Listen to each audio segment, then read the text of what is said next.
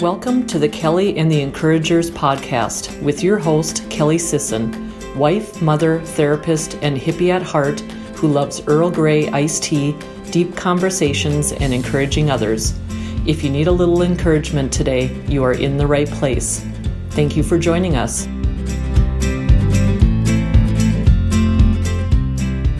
Hey guys, I am so excited for the podcast this year. So last week's episode was really hard for me, but I knew that I needed to share that message for some reason. So I hope that it resonated with you. But what I'm really excited about is the upcoming podcast episodes. I've decided to change things a little bit. I like to shake things up. So here's what we're going to do. Throughout this next year, I'm going to have kind of mini series. For instance, the month of January, I'm going to have some series that really focus on postpartum care and pregnancy and parenting. I'm going to have some really great guests that really just share their heart with you.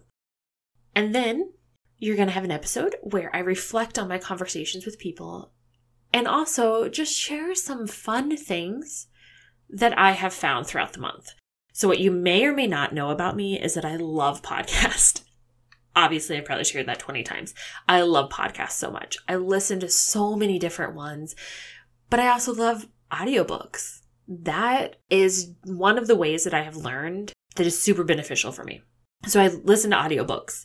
I read articles. I always talk with people about new and exciting things that are coming up. I love dreaming with people.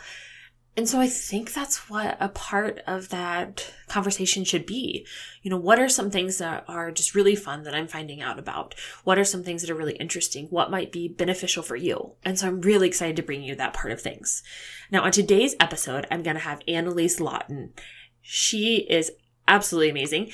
She is a writer. She's a blogger. She is a mother to two amazing boys, and she lives with her husband in Canada. Which actually, if you are familiar with this, I'm in North Dakota, so I kind of consider us neighbors. I mean, kind of. You know, close enough. Anyway, but she is on, and she is so great about being really, really vulnerable with parenting. So the days that are hard and kind of suck, she just kind of says it like it is. She's open about, mental health concerns. She's an advocate for women. I mean, she's advocating to take care of yourself, to acknowledge when something isn't right, to be the best mother that you can be, but give yourself some grace. I mean, how much do we all need that message, right? I mean, any parent, mother, father, guardian, whoever it may be, we all need that message. Do the best we can. Give ourselves some grace, and it's all going to work out. So I hope you enjoy my conversation with her as much as I did. All right, Annalise, thank you so much for being on the show today. Hi. Thanks for having me. Yes, absolutely. I appreciate you taking some time away. I know that you have two boys. Is that correct? I do. And they're very close in age, so it's a lot of fun over here. Absolutely. But trying to sneak away is kind of difficult. So I appreciate that you took that time to arrange that. No problem. It was great. No problem. I'm coming to you from my closet. Yes, I love that so much. Definitely done that myself before too. So that's great. So can you tell the listeners a little bit about yourself? Yeah. So my name is Annalise Lawton. I'm the voice behind the Grown Up Glamour blog. And I'm from just outside of Toronto, Canada. I started blogging about 3 years ago when my first pregnancy kind of hit a little road bump, and I wasn't really able to find anyone that was going through what we were going through in person. So I hopped online and I found a community, and then I started writing about it. And then about a year ago, I decided to ditch my job, which was in the environmental field, and try to pursue this full time. So that's what I've been doing now. Yeah, that's great. Thank you for sharing that. I was trying to think back. I think I've kind of been following your journey probably for about 6 months now. And it's been really neat to see how it's evolved. Thank you. It seems like, especially I don't know how you feel, but, from an outsider's perspective, especially this last 5 months or so, to be able to see different people picking up your articles more and different things that are occurring, it's really cool to be able to witness that too. Yeah, it's been totally surreal. And in the last year, I've gone from having 300 followers on Facebook, which were mostly family and friends, Yep. to now I'm almost at 10,000. So it's just been such a crazy year. Yes. Yeah, that's great. So what do you think was the change? How do you think, I mean, I have some theories, but what do you think was the change and being able to get the word out about what you were doing and how you were trying to advocate for, mothers? So I think I kind of struggled a little bit with writer's block because there were things that I wanted to write about and I wanted to share, but I felt like they were a little too vulnerable and a little too raw. So those sort of things are like postpartum depression. And I had a surgery for a tumor in September. And I think for those two things, I had a really difficult time accepting that they were happening to me. So I wasn't able to put those feelings into words. Sure. And I think once I was able to accept those things and put my feelings into words and talk about things that so many other people go through that are so real and so hard, that's when I really started to get good feedback and see my posts being shared more often. Yes, I would absolutely agree with that. I think the way that you approach things just being so real is, people are able to really connect with that a lot. Because I think what you're doing is saying things that a lot of us wish that we could say, but maybe we just don't feel, I don't know, if you feel comfortable all the time, you may not, I don't know. But, we certainly don't always feel comfortable sharing some of that. And so being able to have a voice for that and knowing that you're not alone, I think that is a huge portion of it. Yeah, thank you. And I think too, once you start to talk and you get that feedback from people that other people are going through the same things, it kind of lights a fire under your butt to keep the conversation going because you do realize that you're not alone. Right. Yeah. I would agree with that. What would you say has been maybe the most shared or some of the biggest topics that you've noticed that especially maybe mothers or soon-to-be mothers really seem to resonate with? So I did one back in October on kind of postpartum maternal health care. And that by far has been my most shared post. And it's funny because I was sitting on my couch and I just kind of threw it together really quickly. It wasn't one of those posts that I mulled over. I just kind of wrote out exactly how I was feeling in the moment. And as of today, it's been shared, I think it's at almost 50,000 times. Oh my gosh, wow. And it's been shared by the Today Show and Motherly, and it's been shared in Australia, Thailand, Vietnam. Like, it's just been insane. And what the post was about and why I wrote it is, as I mentioned, I had surgery in September. I had a tumor removed from a gland in my neck. And when I was sent home in Canada, we have something called CCAC, and it's a type of care that follows up and checks in on you after you have surgery.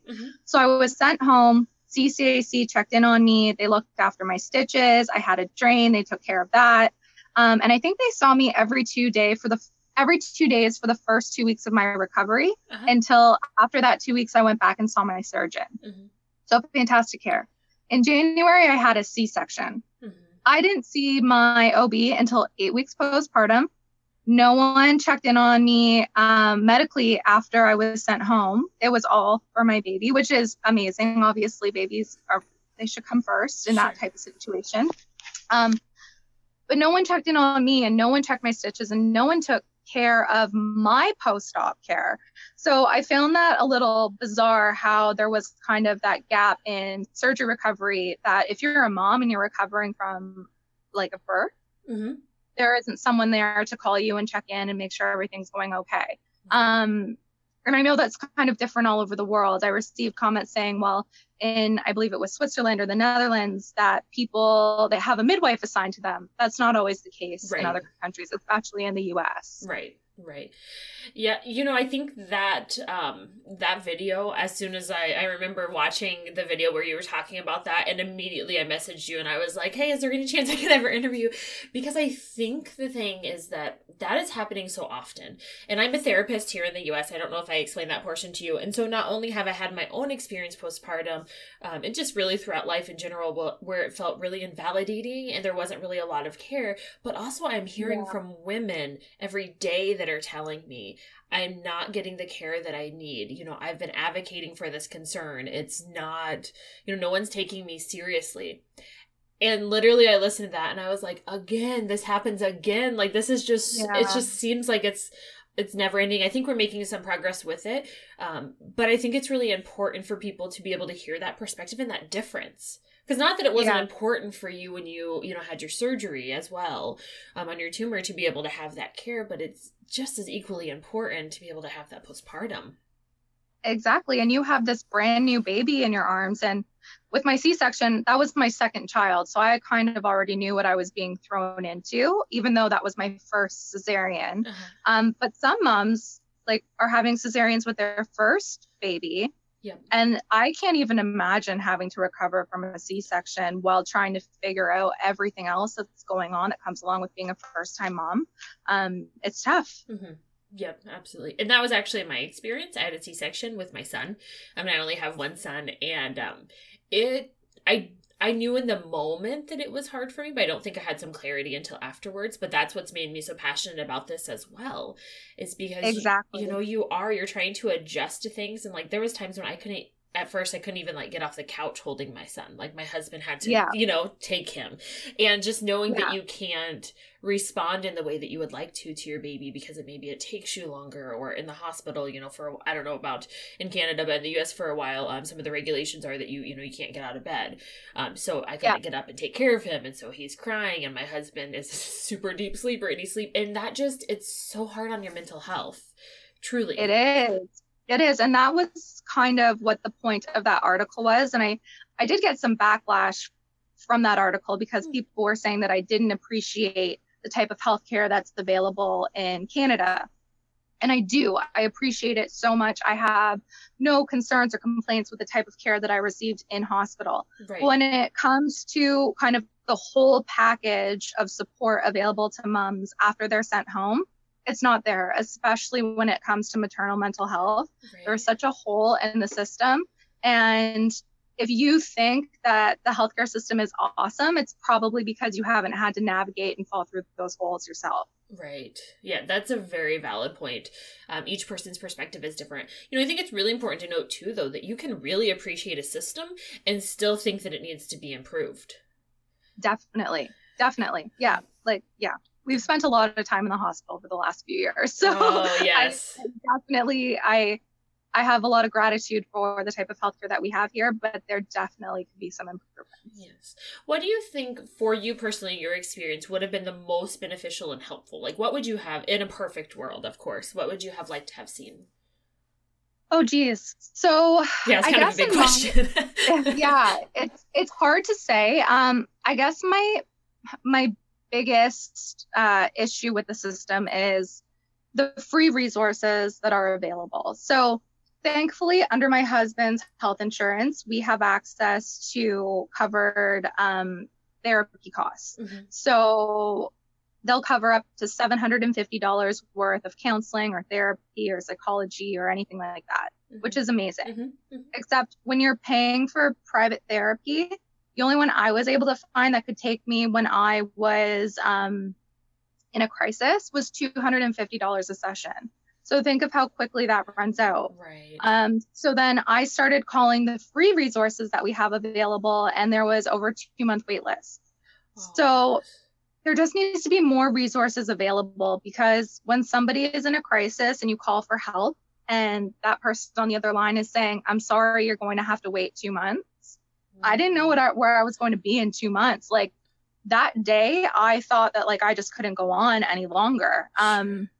So it's really hard in those moments. You can't see the light at the end of the tunnel, and then no one is there able to help you. Oh, goodness. That's got to be such an isolating feeling, truly. It was, for sure. Especially, I was one of the first ones out of my group of friends to have a baby. My husband, who is incredibly supportive, it doesn't matter how supportive your spouse can be, and even if they've experienced depression before, I don't think anybody can understand what it feels like to be a mother struggling with postpartum depression and losing their identity. Right. Unless you've been through that. It is so hard to wrap your head around that. I couldn't before I had a child. Right. Yeah, I think that is a perfect summary of it. Until you've experienced it, and even so, each person's experience is so different, but until you've experienced it, a lot of times you just really don't have even a partial understanding to it, because that's supposed to be one of the happiest times in your life.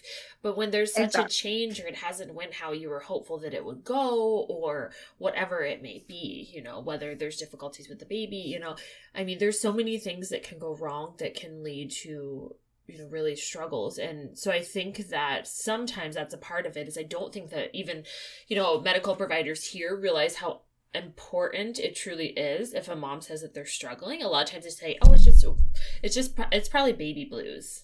Well, yeah, you know, yes, maybe some people do just struggle a little bit, you know, because there's a lot of hormones, you know, stuff that's going on, but also sometimes it's much more serious than that. And that's pretty dismissive just to say, oh, it's baby blues. So did you have that happen? So I remember filling out a questionnaire in my OB's office, and one of the questions was, are you struggling with depression or anxiety? And I checked off yes. And we went through it, and she confirmed that I was. And then that was the end of the conversation. Oh my goodness. Like that was the end of the conversation. And I do have to say, my family doctor was very proactive about, hey, Annie, how are you doing? How are you feeling? That sort of thing. But I never told her the truth. You hear so many stories of moms coming forward and saying, you know, I'm struggling a little bit. And then there's the fear of having your baby taken away, or someone thinking that you're a bad mom, and your medical provider doesn't know who you are. They don't know your heart and your soul and who you are on the inside. So you really do fear that judgment that someone is going to think, well, she's a pretty crappy mom if she doesn't appreciate this little blessing that she has in her life. Mm-hmm. Yeah. I think I find that very often as well, that a lot of times mothers will say, well, I was kind of scared to say something because, you know, I didn't know if we have CPS, so Child Protective Services here. I don't know what you guys call it there, but, you know, I was afraid they would call CPS, and I didn't really want to harm my baby, but I was having thoughts of, if something did happen, how would I respond to that, you know? And so it wasn't that people had a plan to harm their child. It was just more so like that anxiety thing of like, well, what if someone breaks into my home? How am I going to protect my child, you know, and different thoughts like that.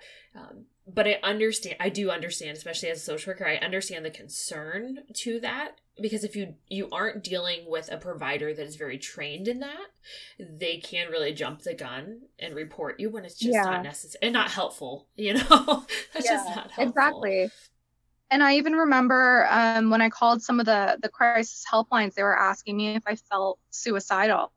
And I just felt like I can't honestly answer this question without fearing that someone's going to come in and take my baby away because I'm unstable. So I kept all of that to myself until I absolutely hit a breaking point and decided to get help. Mm-hmm.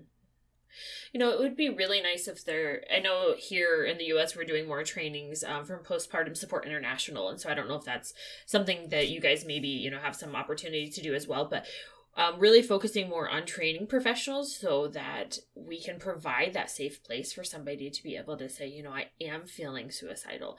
It's not that I want to necessarily act on this, but this is how I am feeling in this moment. You know, I'm feeling like it's not going to get better. Because a lot of times I think, you know, what I have been told from a lot of clients is just it feels like you're in a really dark place and it's never going to get better, and you just want it to end. You don't necessarily always want to die. You just want it to end. Exactly. I used to tell my husband, I don't want to die. I just want to go to sleep for a really long time and maybe not wake up. Yeah, absolutely. And so I wonder in that moment if you would have told your provider. I mean, obviously this is all guesstimation. There's no way we would know. But I wonder how you would have been approached then. Do you think your treatment would have been different from then on? Well, see, the thing is, when I did tell my doctor that I was struggling, it was almost like she was relieved that I had finally said it. Oh, okay. Yeah. Yeah. So I think she knew. But I don't know if doctors know, like, I don't know if she felt comfortable, like, coming to me and saying, I think you have depression. Because if I hadn't accepted it, and I didn't for a long time, I think I probably would have been defensive. So I think there's kind of two things here. I don't think it doesn't all fall on the provider. There needs to be education for moms as well to know that postpartum depression doesn't necessarily mean that you want to kill or harm your child. Right. It could come in the form of rage. It could come in the form of anxiety. It could come in the form of sadness, not wanting to get out of bed, thoughts of suicide. So there's all different ways that depression can come in. And I think we don't really know what that is. Like, they don't go over that in the parenting handbook. Right. And I use that term loosely, but like, they tell you like, oh, if your water breaks or if you start bleeding, or they give you those types of things to look for, but no one ever tells you what to look for depression. Right. I love that you bring that up, that it's not all on the provider either, because I certainly do agree with that. And I think that we do have that responsibility as well. But I also think that what you said is spot on, is that we're not mentioning that. And I think sometimes we're not mentioning it because we don't want to scare other moms or dads or, you know, whoever. But I think part of the problem with that is then people are just like blindsided by what is this, you know, because you don't have a good, really understanding. Yeah. Totally. Motherhood is totally blindsided. Yes, it is. It's hard to adjust. I'm often that person, and I've even said this to one of my friends, and I think she may have thought like, something might be a little off with you. But I have always said that, you know, motherhood is one of the best things I've ever done, but it's also one of the hardest. And I'm not going to conceal that part of it, because I think it would have been really helpful if someone would have said that. And maybe someone did. So if there's, you know, someone out there that's listening that was like, I told you, maybe I just forgot. But I really wish someone just would have said, it's really hard. Yeah. Like, I think it's funny. One of the most, I saw this meme once, and it said, trying to dress a 6-month-old is like trying to dress a cat in a onesie. And I feel like that is the mostness comparison of motherhood. Like, that is what it is. It's just, it's hard. Yes, it is. It is. There's a lot of things too that, I mean, you just have to learn as you go and learn from asking other people, you know, their experiences and such. And so I think in some ways too, it's one of the most vulnerable things as well, you know, that we're faced with, to be able to have to say like, you know, I don't know what I'm doing. Yeah. That's really tough. It's tough to be able to have to say that portion of things too. It is. So would you say, like, besides the postpartum journey with other health issues, do you think that there's a difference in the way that men are treated when they have health concerns and the way women are treated, just in general? That's a good question. I've never really thought about it. I'd say, at least in my experience, no. I don't know. In my experience, I'd have to say no. I'd say that I feel like I've always been taken seriously, at least by my provider. And I've always found that my level of care has been really good. And if I have... Oh no. I haven't noticed that. Okay. Sorry. Although... Oh, sorry. No, I was just going to say, sorry, you cut out a little bit there. I'm not sure what happened, so my apologies. Could you repeat that thought? Yeah, I think for the most part, no, except when it comes to reproductive issues, maybe. Okay. Yeah, like if I go to the doctor with a cough or a cold, or even when I was dealing with my tumor, I always felt like I was taken seriously, and I am more emotional, and I never felt like I was being over emotional, or like I was playing like dumbed down for how I was feeling. Sure. But with reproductive issues, maybe we are treated a little differently. But I've never had to really navigate that system all too much. I just know, like, when you think about abortion and like birth control methods and stuff like that, there definitely is a difference there when it comes to men and women's health. Right, absolutely. I saw something the other day. It made me laugh because it was talking about how they're working on a birth control for men. Have you seen this? Oh, yeah. And it's like a cream. It's a cream that they would use. And I thought, well, isn't that convenient? You get just this cream that works, and yet we either have to have a shot or a patch or a pill or, you know, all sorts of things that can be done. I'm like, or an IUD. Right. You know, but you get a little cream. Is not helpful. Yeah. It's like, that's totally bogus. But oh my goodness, it's too funny though. So how do you think that you can best advocate for yourself? Because it sounds like you were able, when you were ready, to share what you were going through, and continue when you kind of met some roadblocks. So how would you recommend that someone would best advocate for themselves and their needs? I think, again, just in my experience, I saw a few therapists in my journey of kind of helping myself. Mm-hmm. And I think when I saw somebody that I felt either didn't understand or wasn't meeting my needs when it came to helping me work through my issues, I gave up. So it took me a really long time to eventually get there when I did find that person who was able to help me kind of come to grips with what was happening. And the other thing is, when I started my antidepressants, the first round of them did not work for me. Oh. I had a bad reaction. And again, I stopped. I stopped taking them and I struggled again. So when it comes to kind of pushing through and working through these problems, I think we need to understand that it's not going to go smoothly all the time, and we can't give up. We have to keep fighting for ourselves. It's hard to know when it's time to ask for help or if we need help. Mm-hmm. But I think it's best to try and keep an open heart and allow the people in our lives that truly care about us, that are coming to us and saying, you know what, I think something's off, mm-hmm. to listen to them, because they really do care. Like, my husband was telling me for months, Annie, you're not yourself. Annie, you're not yourself. And then our marriage kind of started to spiral because I put that wall up and I was like, what's wrong with you, dude? Like, I just had a baby. Why are you coming at me like this? Right. He was being kind and compassionate and trying to help me. So sometimes we have to let our guard down and not be so defensive and just try and accept that, you know what, maybe there is something going on. Mm-hmm. I love that you share that, and I love that you say in your journey of helping yourself too, because I think that is a huge portion of it. You know, a lot of times I may maybe have a client come to me, and I've been in therapy myself, and so I understand this. You know, it'd be really nice for somebody to be able to come in and just like fix it all. Like, if only truly, if I could do that for people, I totally would. But, you know, yeah. I love that you say that it's your journey and you had to find the right person to be able to come alongside you and help you through that, because not every therapist is a good fit for everyone. And that's okay. That's why there's a variety, you know, so. Yeah. Yeah. You need to find someone that you click with. Like, mm-hmm. My therapist, the one I ended up sticking with, had 2 boys of her own. Uh-huh. She had the child that didn't sleep like I had. Like, we just clicked. She understood what I was going through. And it took going through a few to get there. Mm-hmm. But there's nothing wrong with you if you don't click with your therapist. Like, right. Everybody has different personalities. So it's like finding almost a friend. You need to find someone who kind of gets your groove. Right. And then they come off a lot more personable than clinical. And I found that incredibly helpful. Yes. Yeah. That is great advice. That makes a lot of sense.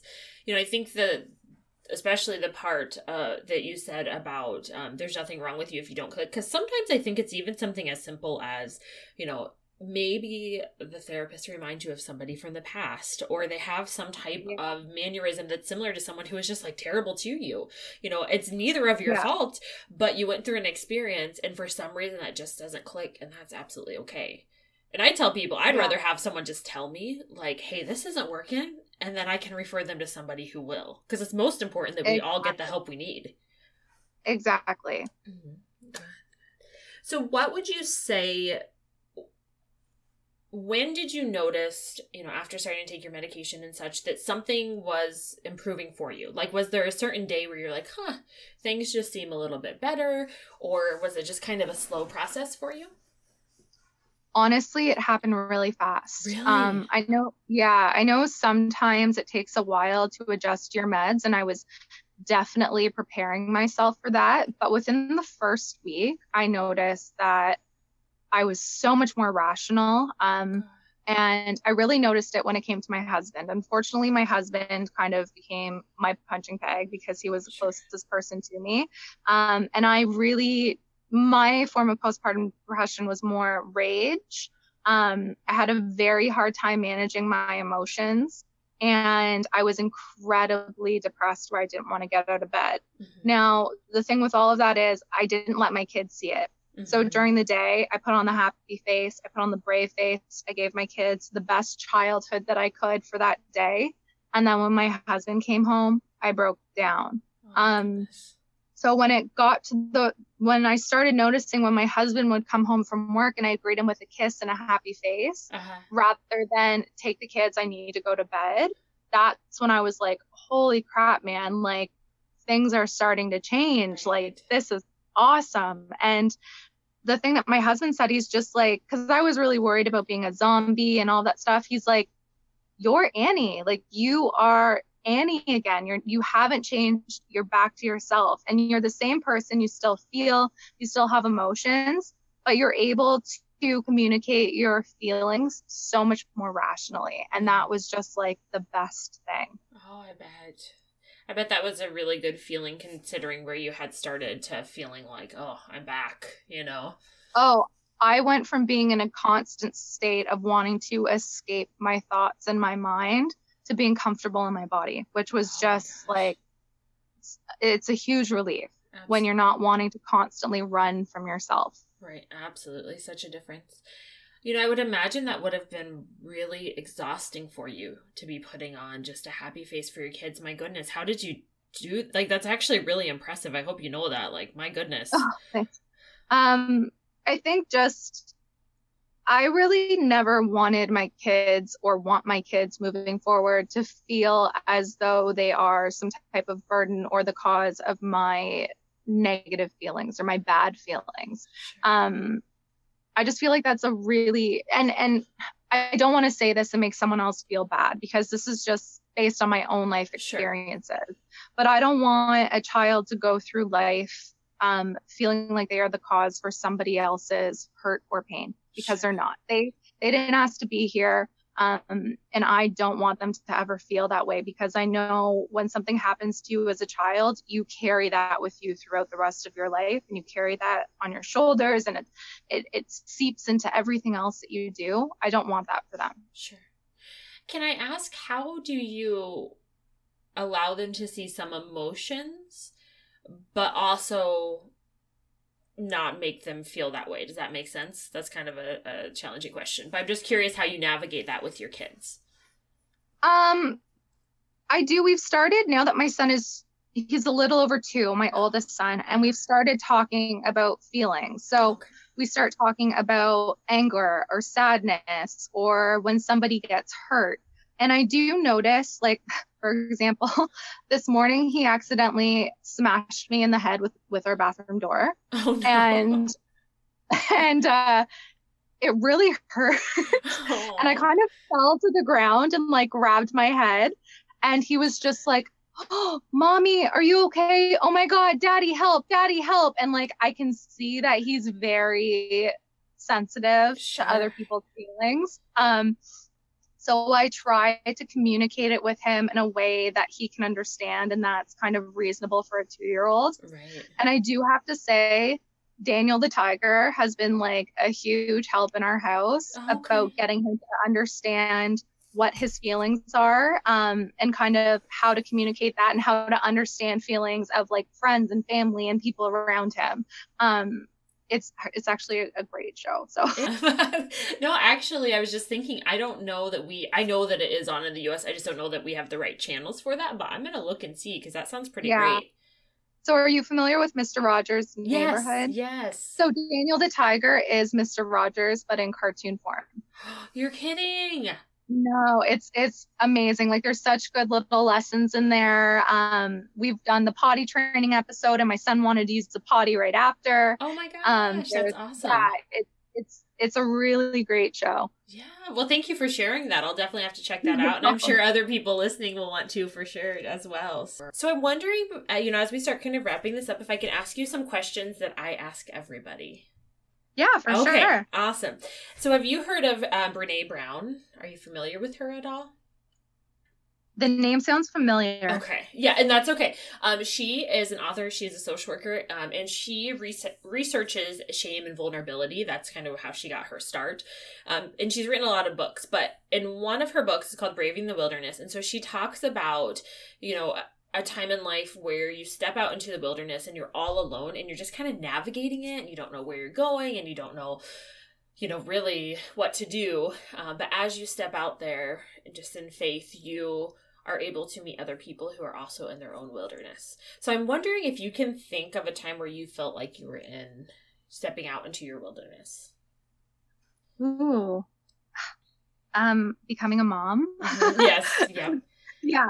Absolutely. It was oh gosh. Becoming a mom is one of those things where you expect instinct to kick in. And like, I spent my entire childhood preparing to be a mom. Like, there was no reason why instinct and my preparation and reading books and blogs and all that stuff shouldn't have made it easy and natural, but it wasn't. And I felt like I was just navigating like uncharted waters, which I was. Like, I had no idea what I was doing. But I do have to say, since becoming a mom, I've met other women in their wilderness, yes. And those women have become my closest friends. Like, I have never felt like I fit with people the way I fit with other moms. Like, they get me. And you have to put yourself out there to find them, and not every mom will click with you because there's a lot of differences in the way people raise their children. Right. And I find you tend to really like bond with the ones that have the same morals and values as you do. Yeah. But there's really something wonderful about being thrown out into the wild and having to find your place, because you do find bits of yourself you never knew existed before when you're forced to kind of survive. Yes. Oh, I love that. That is spot on. I love that so much. And I have to laugh and tell you this. Do you remember that post that you did about snacks for like the play date, the wiener wrap snacks? Yes. So I assume those are for making like pigs in a blanket, like hot dogs. Yeah. Okay. I have to tell you, I saw that and I was like dying laughing because I didn't even know that was something that actually like existed, that they were made purposely for that, purposely to wrap around a hot dog. So I told my husband about it, and he was like, well, can we find some of these somewhere? And I was like, and that killed me because I think because I think your husband had found them too, right? And was like, we need to try these. He did. So, yeah. I wanted croissants. Yeah. Because I thought that they would make easy snacks for the kids. Just throw some like spinach and ham and cheese and stuff in them and bake them in the oven. But instead I ended up with these wiener wraps, which like they turned out rock hard. Did they? Oh, bummer. They were pretty good though. I gotta say they weren't terrible. Throw some mustard on them or something, right? Yeah, absolutely, and that helps.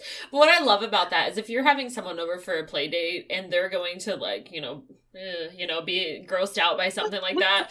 At least for me, that's not my tribe. Like, I need to find someone not else. At all, man. So not at all. So I love that, and I love that you're so real in those aspects of things too. Oh, thanks. That's awesome. So who would you say, and it can be multiple people, but who would you say has been your biggest, maybe I'm going to give you two, your biggest encourager in life in general, and then your biggest encourager as a mother? So, oh gosh, my husband has been like fantastic. Mm-hmm. And I know some people might disagree with saying that like your man is your biggest cheerleader and like giving him credit, but I'm going to give my man credit because he is like, he's fantastic. He has, been one of those people that like, I can guarantee I haven't been the easiest person to live with sometimes, but he has never let me know that. He has kind of always seen beyond that and held my hand and recognized when I've been struggling, and I feel like I'm going to get emotional. But he has like helped walk me through some of my hardest moments and our hardest moments, and really kept it together for us. And he's encouraged me, like he's the one that encouraged me to quit my job and pursue writing. And like, he's the one that encouraged me to write a book. And I actually just signed with an agent. And my gosh. Yeah. That is so awesome. It's just like, he's been my biggest cheerleader, and he's the one that's pushing me to kind of like face my fears and pursue my dreams. So he's been amazing. When it comes to motherhood, my mom for sure, hands down. Like my mom was the June Cleaver of households. Like, and she never let us know that it was hard, even though there were times that were very hard. And she, like, I call her every single day, usually multiple times, and she just talks me through whatever I'm going through. So she has been kind of my biggest cheerleader when it comes to motherhood. Oh my goodness, I love that.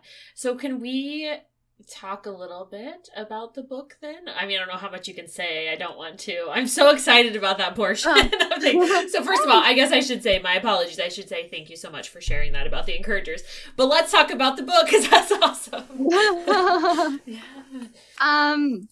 So I guess it's going to be going out to publishers soon, so fingers crossed that it gets picked up by a publisher. Yeah. I have an agent here in Toronto, which is amazing to have someone local because I'm not a fan of flying. Yes, yeah. So I kind of wanted to stay local here in Canada. And my book is really it's a part about my story. And it's also a part about finding yourself when motherhood and adulthood clash. I love that. So, which I think we all kind of go through, especially in our generation. Like, I hate to say the millennial generation, but I think a lot of us are kind of experiencing motherhood with a ton of other weight on our shoulders. Yes. And it's very tough to navigate. And we feel so often pulled away from either our kids or our personal development or our spouse or somebody, right? So it's all about how do you keep the balance in your life and move through all of that. Right. No, I love that. That's going to be great. You have to keep me updated on that. I would love to be able to read that and everything. That's awesome. You know, the other portion of that is I saw, I think it was just like a little meme or something like that on Facebook, but I saw where it said, you know, mothers are expected to mother like they have no other job and expected to work at their job like they're not mothers. And I was like, man, that's deep and very true in a lot of ways. And so I think that's a portion of it, trying to navigate all of that. Yeah. And I think like the great thing is like the second wave feminists, so like our moms, all pave this wonderful way for us to be whoever we want to be, which is amazing. And they helped create like equal gender roles in the home and at work and all of that stuff. But it's still not enough. Mm-hmm. Like we are still the ones who, baby's sick, mom has to go get them from daycare, or mom has to take the afternoon, or mom has to do drop off and make lunches and cook dinner. And we're doing everything. Yeah. Like there are some really wonderful men or partners out there that are helping pull the weight, but a lot of us are still doing everything because there still isn't that flexibility at work. Right. You know, and I wonder too, from employers' perspectives, I don't know this, so, you know, again, don't like hold this to the stone or anything, but what I'm wondering is if employers are more lenient with women when it comes to like staying home with kids than they would be with men. That would be really interesting to know. I think, I don't know if it's lenient or if they just kind of write them off after they have a baby. Sure. Like I think it's just kind of expected. Although where my husband works, they've been really great with my husband. Like I said, we've had kind of our fair share of stuff happen, especially in this last year.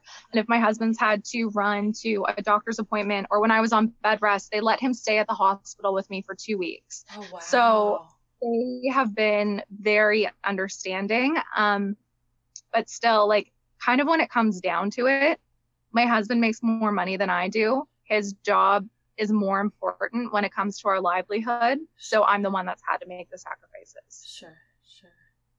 Yeah. And I think it's like that for a lot of homes in North America. Yes, I think you're right about that. I know even for my husband and myself, before I started private practice, we would sit down and be like, okay, well, if you take the day off of work, how much, you know, I mean, we could use sick time some too, but, you know, what is the difference that we would lose there versus if I take time off, you know, and even just figuring up that portion of things, I think it does come down to a financial aspect a lot of times. You know, I think it would be lovely if we never had to think about finances, but that's not reality. I know. Think of like the stress that would disappear. Yeah.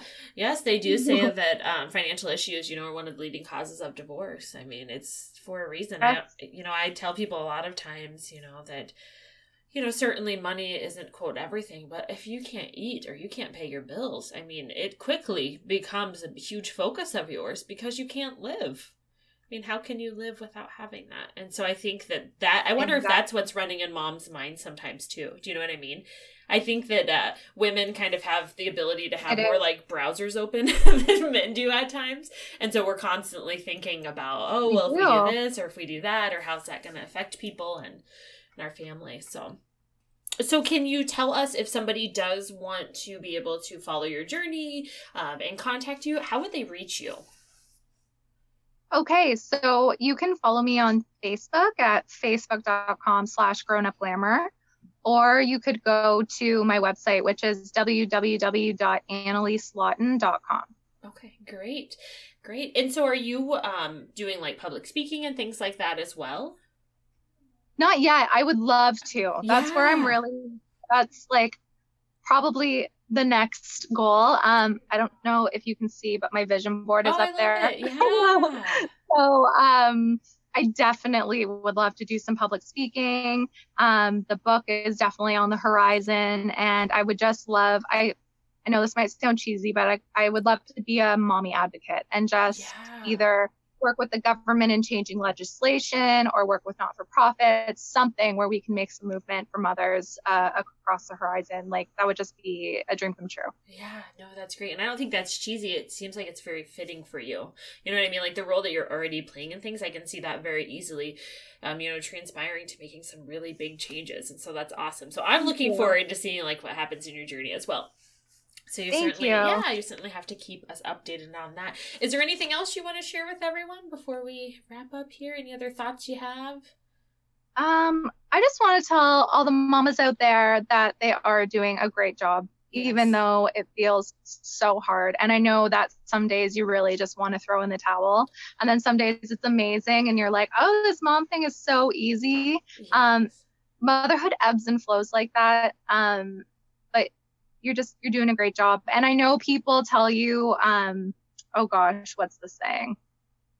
Oh man, it's like, this too shall pass.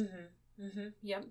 Don't listen to that baloney. If you're feeling like you're having a bad day, just like eat that up for breakfast. You have that bad day. Don't let anybody make you feel guilty for not enjoying every second, because you don't have to.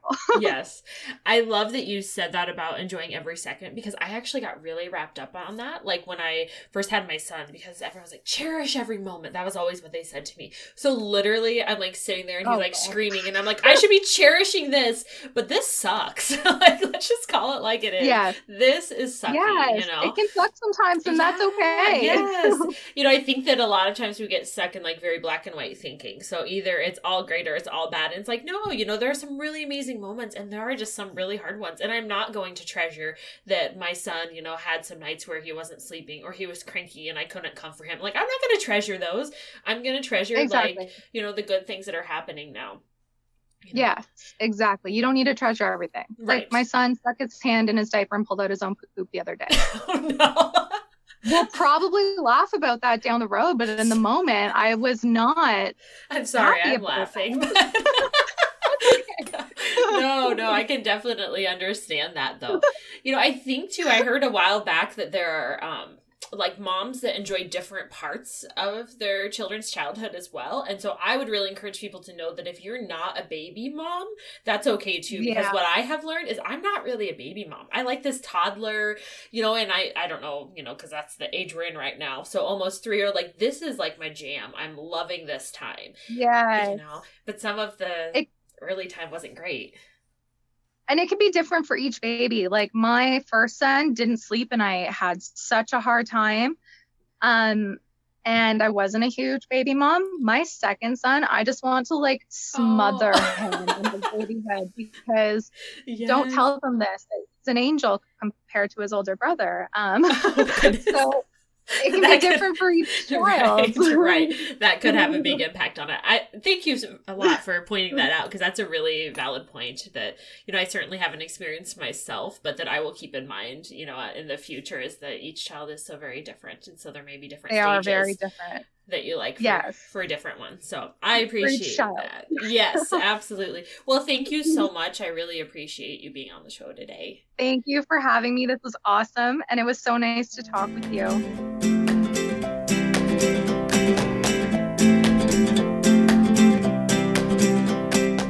Thank you for listening to Kelly and the Encouragers podcast. For all things related to this episode, please go to www.kellysisson.com/podcast, where you can find transcript from today's show and links for today's guest. A special thank you to our producer, Joe Burkett, and our assistant, Carrie, who both helped to make this podcast possible. See you next week for another episode.